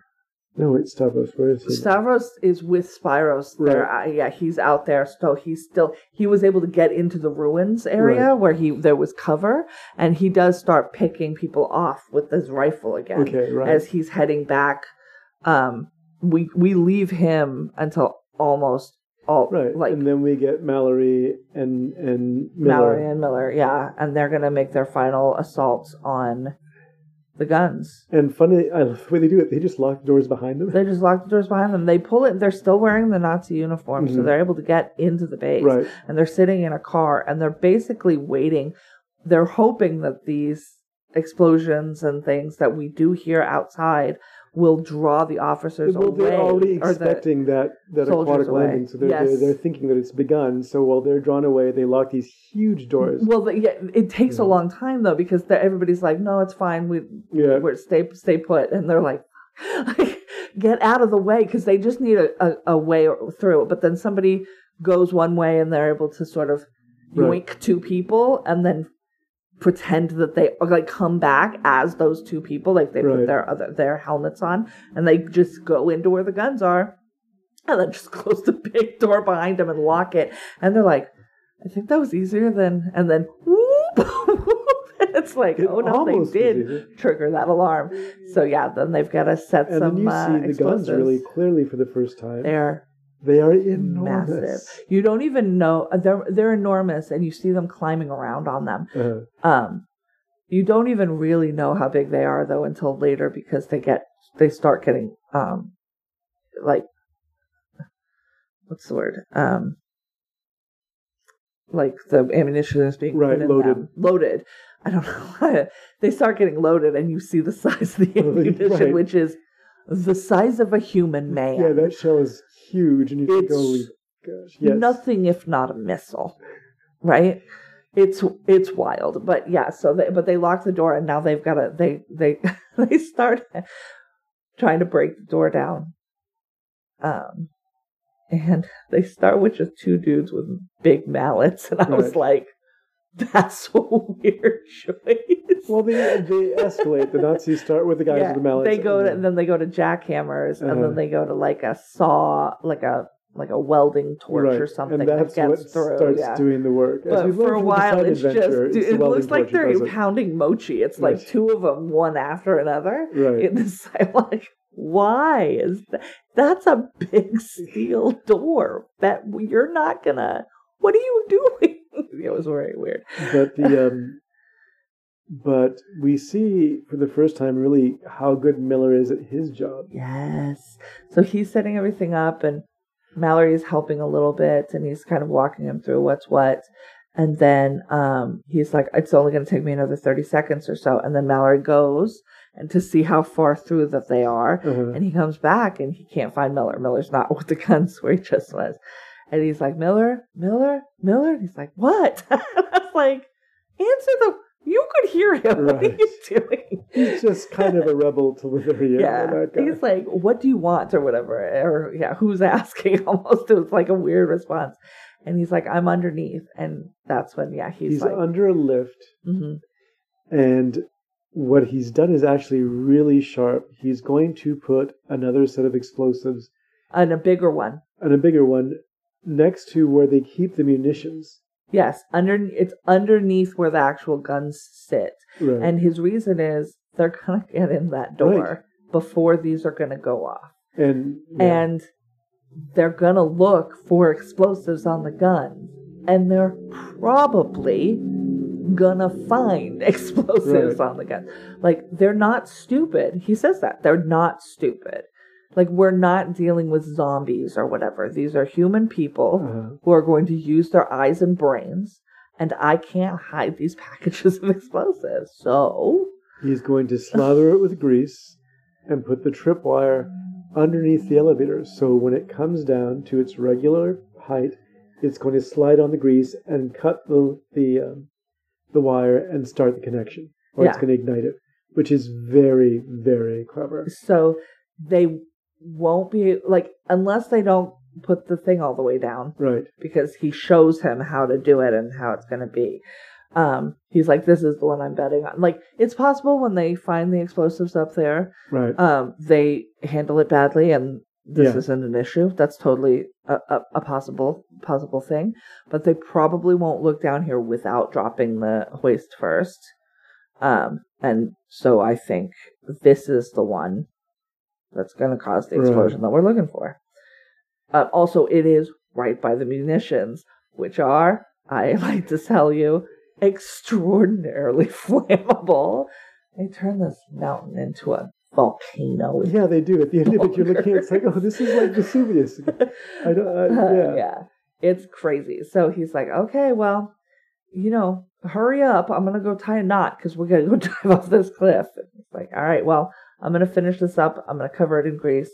And it's the best I know how to do it. Right. That's what he says. This is what you hired me for, is figuring this out and then making it happen. And then he goes up, and then they do break in through that door. And so they do jump off that thing. And Mallory's like, do you want to go first? He's like, no, you go first. I still can't swim. You wouldn't let me drown, right? And Mallory's like, yoink, and John jumps off the thing. And I was like, oh no, you did just have a big, big fight. These scenes are tough a little bit for me because they're doing day for night. And so the amount of light in the scene, I'm like, when is this supposed to be? I can't understand. You have the same issue with the storm scenes. Because you said the foam on the ocean is just blue. Blue, yeah. It was blue. It was this, like, sky blue in the water. And I'm just like, I know you're using a filter. I can see it. Well, it was like looking through a gel. Right. Like, it was nuts. Works better in black and white, frankly. For sure. That makes a lot of sense. And then the other thing is that it's almost like Day for Night is supposed to look, again, like a moonlit night. Sure. And the moon has never been that close to the Earth, and when it gets that close, we are in trouble. So, the moon would have to take up half the sky. It's like painted backdrops and other things that are... It is possible that there are places in the world. I guess. I am a child of light pollution, so maybe that's on me. But there are techniques that were used once upon a time, which... I think it's a cool technique. Yeah. But it always leaves me disoriented as to time. Because I'm literally like, well, they know what this looks like. Are they communicating, nighttime to me? Or like it's also a specific almost time? Dawn. So that was my... That's the other thing. The sun is rising right here. Right. Which I didn't realize. I couldn't track the time for this last bit. So yeah. They jump into the water. Yeah. They're he does not let him drown. No. He does scoop him. And Maria does zoom up. Right. And though fired at, they are not shot. And then they go to pick up Stavros. Yes. Who is wounded. Wounded. He has some blood on the top of his jacket. Right. And as he's in danger of going under, he sees Mallory stick a boat hook in his face, and he thinks, "Oh, he's going to kill me before I kill him." Yes. And instead, Mallory's actually just sticking it. He's like, grab it so I can grab you. Because he swims out, but he's like, I can't. He's almost there. Yeah. I can't make it because his arm is just not mobile at this point. He's been shot in the arm. So, yeah, and he pulls him up. And then he takes off his jacket, and that undershirt that was white is all red, all the way to his, like, it was red. I was like, oh, he's bleeding from a lot of different places. And then what happens is that the guns start going. Yeah, then nothing happens. We know that the ships are here. Right. And we see the Germans in the room, and they're looking around. They find two things. They find a rat stuffed with like TNT explosives. Right. And they do find the chunk of explosives on the gun, and they are able to take I happen to know, because they did a smart thing in the script, and the way it was shot was Niven said, give me a detonator. And you see him give him the detonator and see where he puts it. Right. And so when the officer at the other side gets the package and he pulls something out of it, you know it's the detonator. Right. And I was like, hey, I don't know what a detonator looks like, but I know that's it. Because they did like a really good job with making this movie. It's like the narration at the beginning. Let's make it very clear to people. Let's be very clear. Because a lot of it is very dark, and it is hard to see what's happening. Mm-hmm. And it's a fairly large cast to be keeping track of who's who and what their motivations are. But yeah, those 6 ships are there. The guns go off, kaboom, kaboom. Right. And they miss all the boats. And the boats still turn. Out of range. Yeah. Well, I don't think they were pretty close. Then the boats turn so that they're face on to the guns, so that they're much narrower, to a much narrower target to aim at, because their radar. I didn't even know this was. I guess that's a thing in World War II, but it seems crazy. They are radar-operated guns. Mm-hmm. Like, they're not looking through sights or anything. They're all mechanically computer run. And so, well, not computer run. They do the calculation, and then they yell it at the dudes, and the dudes, like, there's, like, a map, and they, like, line up, like, longitude and latitude. It's very much like Battleship. Right. And then they do another kaboom, kaboom. And we've seen people go up and down on this elevator that is supposed to set off the thing. Right. And they stop it, right before. And so we see these giant bullets, which are not bullets, they're missiles, go upstairs. We see how big they are. And he keeps not. And then finally we watch it. And they're like, oh, fuck. Like, we did everything we could. We lost 2 of our men. 3 maybe, and for nothing, all these people are going to die. And then finally, the elevator goes all the way down, and it is glorious. And I think we are also treated to a scene of Franklin. Yes. In a hospital. Yes, as it is exploding, because there's a dual explosion. Ooh, there's a dual explosion, and then just after that, the munitions go off. Right. And so then it's like a fucking, it's like the finale of a fireworks show. It turns into a volcano. And because they were in a cave that was basically open on 2 sides, it just blows the top off this mountain, and it looks like a volcano. Right. And the heat that would have been produced would have, like, melted the earth. It was a volcano for a little bit. Like, it was nuts. And you do see Franklin is there. He looks well. He's in a hospital. He's missing a leg. They've amputated, which we knew was going to happen. And he's like, little fist pump. He's like, I can't, like, because I am in a hospital in a place that is technically the enemy, so I got to keep this on the DL. But, like, way to go, guys. Well, it was his idea. It was his mission. It was, if he had failed, that would have been he would have been the one taking the blame for the 4,000 deaths or whatever, plus 6. Right. And then, it was the fact that he's probably aware at this point that he was also lied to and that it worked. that everything that I would hope so. right. Maybe not though, because the aquatic attack was supposed to be taking place at the same time. So I don't know. I don't know. But do you think when he saw the thing go, he would have been like, "Oh, this like, was I was a safety measure, right. or whatever." Which, I mean, he did what he played his part. It sucks that being a traitor is playing your part, but also, well, there's also the relief to know that as hard as he probably tried to resist, and he still didn't give up his people, really. The only person he betrayed is Mallory. He didn't give up any United States secrets, any Britain secrets. Right. Because it was lies that Mallory told him. And then there's a little tiny, 3-word conversation between Stavro and Maria. About she's like, "You going back to Crete?" And he's like, "Yeah, I don't have anything else," or what, that's where I have to be. And then he's like, "Come with me." And she's like, "I have to be here. You saw that they were already burning Mykonos, is that the name of the?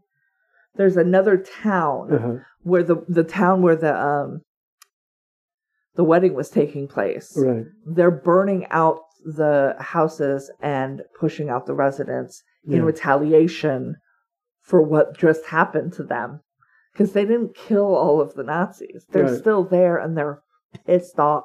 And she's like, "I can't leave these people. You saw what they're doing. I have to help. I have to do something." And then Stavro was like, "I'm not gonna go back to Crete. Then I'm gonna stay here. I'm gonna hang out with this lady." The relief on Mallory's face was like, "Oh, you found something to live for. You found something. Yes, thank God. Maybe now you won't kill me. You might still. But you might not." It's really good. And then that's the end. So, was it a thriller to you? I mean, that's a ridiculous question. It was not a thriller, but it was thrilling. Right. For sure. Never have I been so intrigued by what an elevator was going to do. Yeah, there's some... The way that it's shot is very, very smart. It's very smart, too. Like I said, it's interesting in all of its corners. And it's like, it is a... You could watch it by turning your brain off and just being like, war movie with explosions and shooting. Yeah, because it'll be entertaining. You There's all do these that, big stars and everything in the film. But it's like, also, if you want to think about some shit, here, have some things to think about. Like, it's got another layer to it, which I really like. Good characters. Yeah, and that's J. Lee Thompson was an English director who never, I don't think, got a great deal of recognition. He was always working, but he didn't get a lot of recognition for how good he was at setting these things up. Yeah. And he did some really, he did a lot of really good stuff, too. I think the Ice Cold and Alex was a war film that's certainly deserves a lot of attention, about a group of men traveling through the desert, and one of them is a traitor, and the man who's a traitor is played by... So he likes the traitor concept, or that's a common thing in his work, Anthony although Quayle. it might just be a word. Yeah, Anthony Quayle plays the traitor in that group, which is funny. Oh, that's funny. But he's so wholesome looking, though. He's also got a baby face.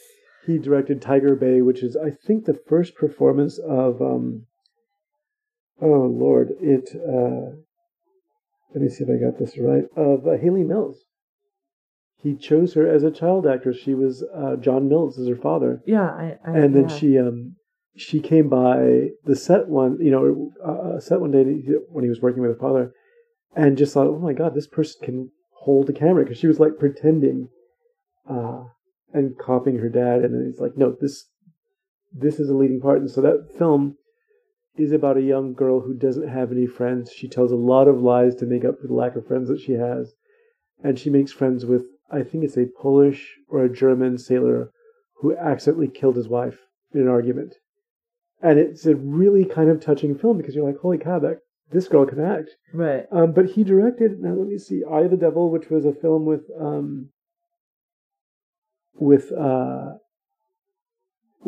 David Niven again. And so Donald you like Pleasance. to use people. He used people over and over again. And the one... David Niven and Donald Pleasance together.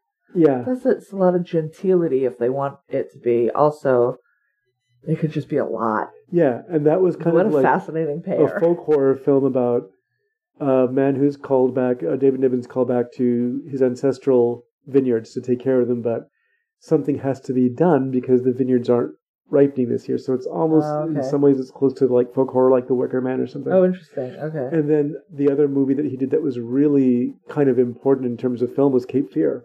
Yes, that's right. The original. And he did a really great job with that one.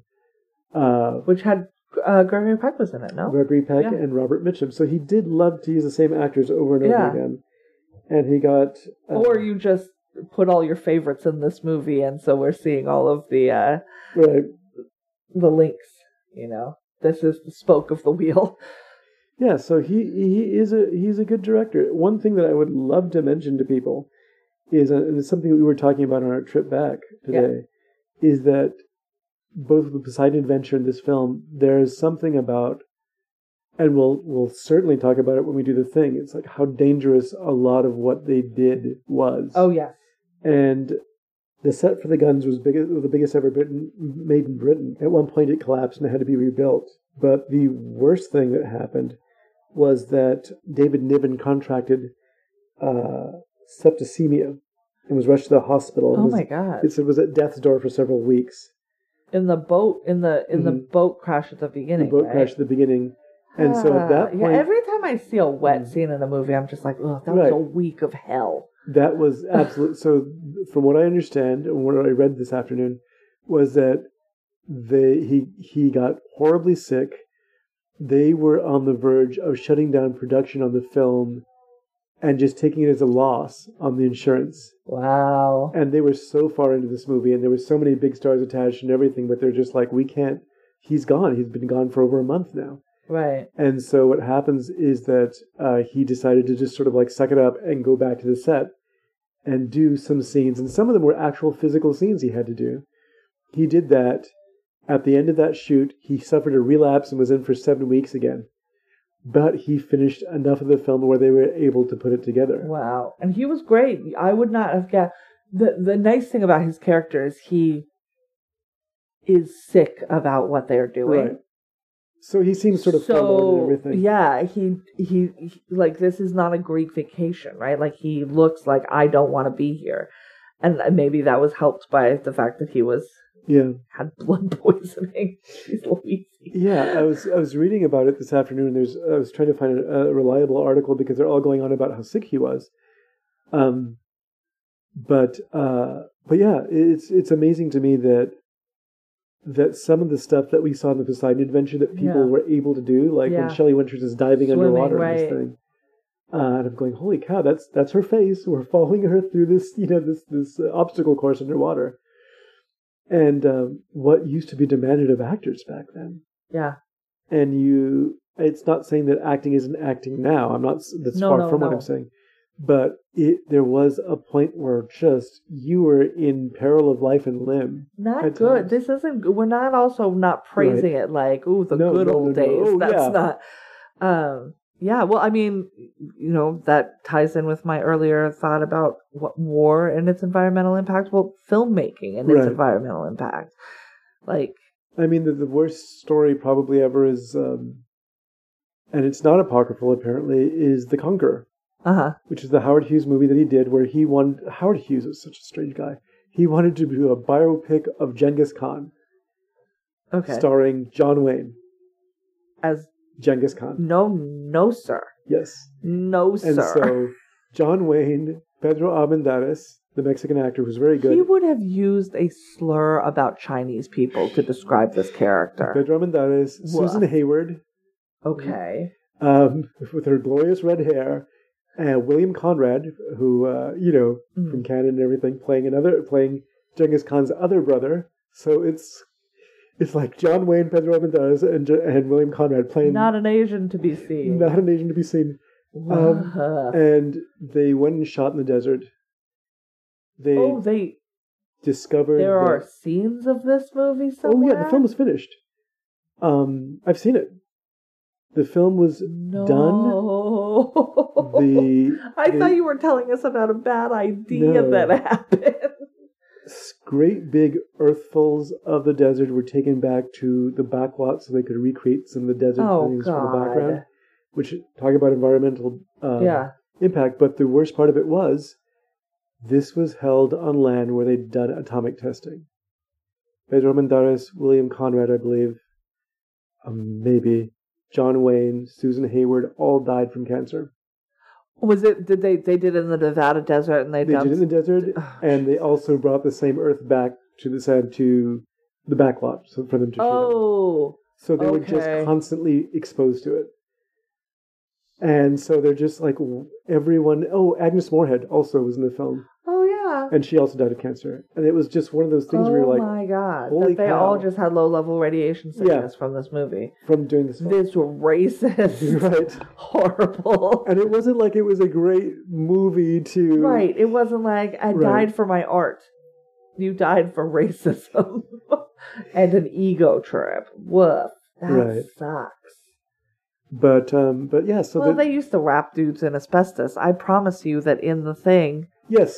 He was wrapped in asbestos. That guy was wrapped in asbestos. 100% in the 50s he was wrapped in asbestos. Right. Everything was wrapped in asbestos from 1942 to 1973. But yeah, the issue is I don't know that I can really blame the director-producer because I don't think they knew how irradiated the gun was. No, that's the thing. You don't know. Yeah. But maybe if you know it's any irradiated, you find out you could $100. Right. Somebody will come out and tell you how irradiated it is. Yeah. Call the government, and it's probably free. That's. But yeah, do some due diligence. But things like asbestos, they didn't know, and then they did, but for a while they didn't. So I really have loved this movie for years. It was only when I was in my mid-20s that I found out there was a whole different reading for the film. Yeah. And that the writer Carl Foreman had written in a gay subtext to the movie. I love it. I think it's so it good. Seems very normal for what is these people take are going anything through. Away from the movie. It makes them even more human, and those characters are great as is. Right. But this extra thing of they have this modicum of hope. Right. In this dire. And he says it at one point when Mallory's confronting him about what about those 2,000 men on. Yeah, I don't know them. I don't know them, but I know Keith. Yeah. Right. Franklin. Whatever. Yeah. Yeah, I know him. I know he's a good man. I know you might have just gotten him killed for your boy. There's a lot going on there in that scene. It's a really good movie. Yeah, he's like, why are we even fighting? That's the thing. Why are we even fighting for them? Right. Countries are gonna fucking be at war forever. Why should you and I have anything to do with it? Right. I don't care about countries and those 2,000 men or those battleships. Guy.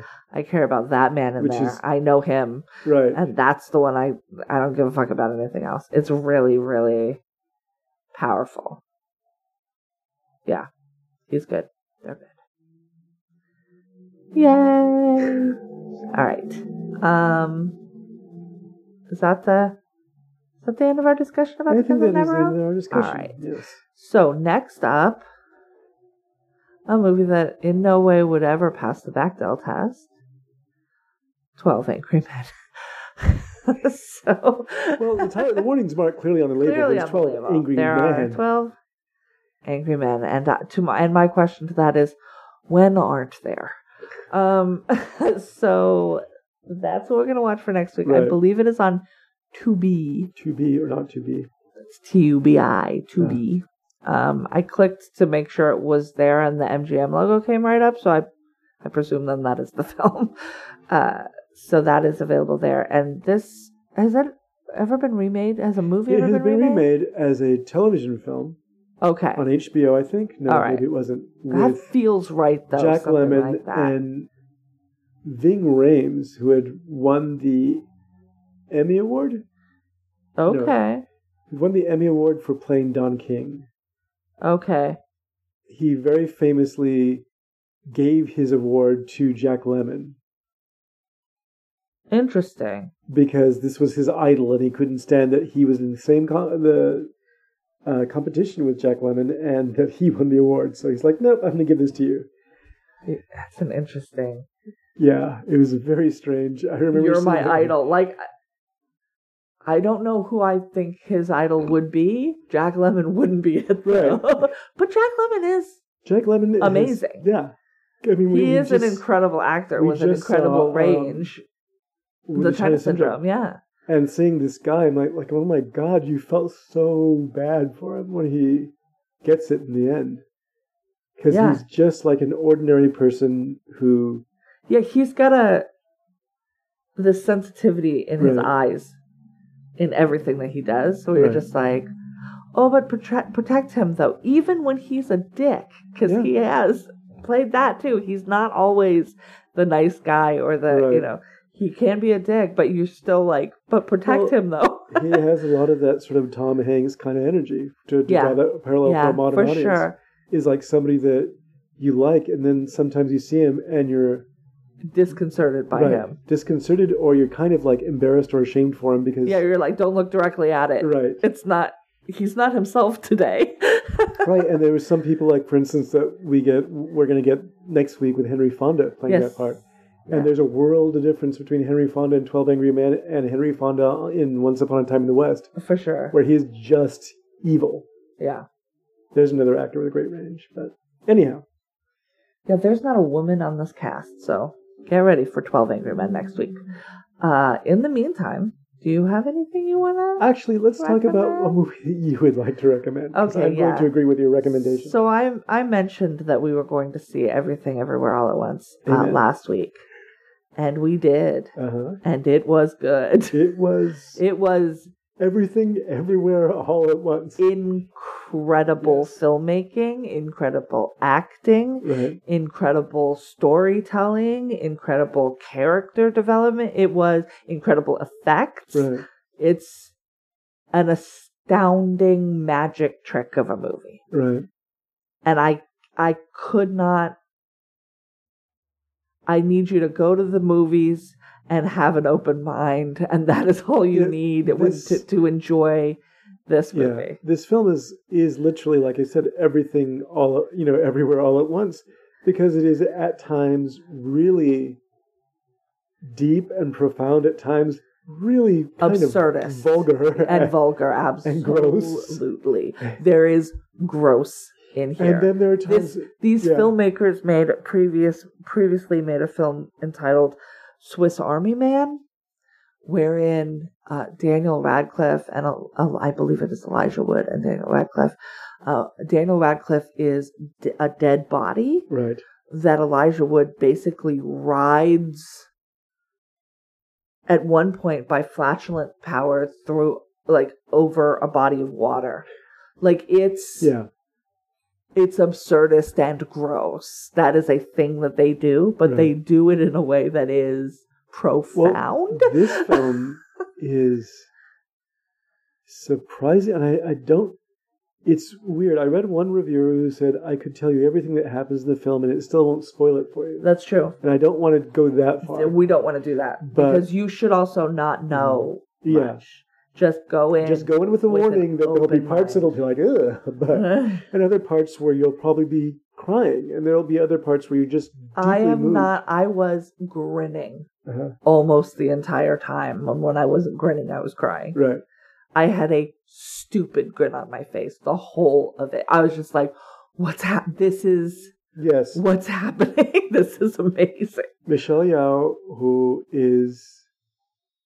I remember back from the old days. The greatest of us. Right. When she was a model and moved from being a model, doing commercials with Jackie Chan, because they had really good chemistry, doing movies with Jackie Chan, doing action movies on her own. And so that's where I got familiar with her, with the sort of martial arts action thing. And then to know that what she also was this astounding actress who does so many different versions of the same character in this film. Yeah. It's Yep. All of the performance, the main four performances are incredible in their own ways. it's a remarkable piece of filmmaking across the board. And it also stars Ki Hugh Kwan. You may know him as Short Round. Yes. Who has come back to the movies to... Or that kid from the Goonies. What's show us how it's done. Yeah. And I thought that he must have been acting since then, but we just didn't know because it was in Asia. Right. But no, he has not acted as an adult until now. And he was... It's amazing. Astounding. Yeah. Yeah. So, yeah, go see it. It's so good. Stop right now what you're doing. Go see that movie. Go see that movie. I'm not a person typically who's like, you have to see it in a theater. A communal experience enhances this. Oh, yeah. And seeing it big enhances it. So the kind of bewildered laughing that was happening around us. Yes. At random different people thought different things were funny. Yeah. Like, it was incredible. The layers of it, Yeah, it's like baklava. It has so many layers. It's nuts. It's cinematic so baklava. That's what it is. All right. That's it? That's it. Okay. So, if you have questions or comments or concerns, you could email us at latecomerspod@gmail.com. You can find us on Facebook by searching Latecomerspod, or you can find us on Twitter. Yes, still on there for now, at Latecomerspod. I would like to remind you to please remember to take your medicine. And we remind you, better late than never.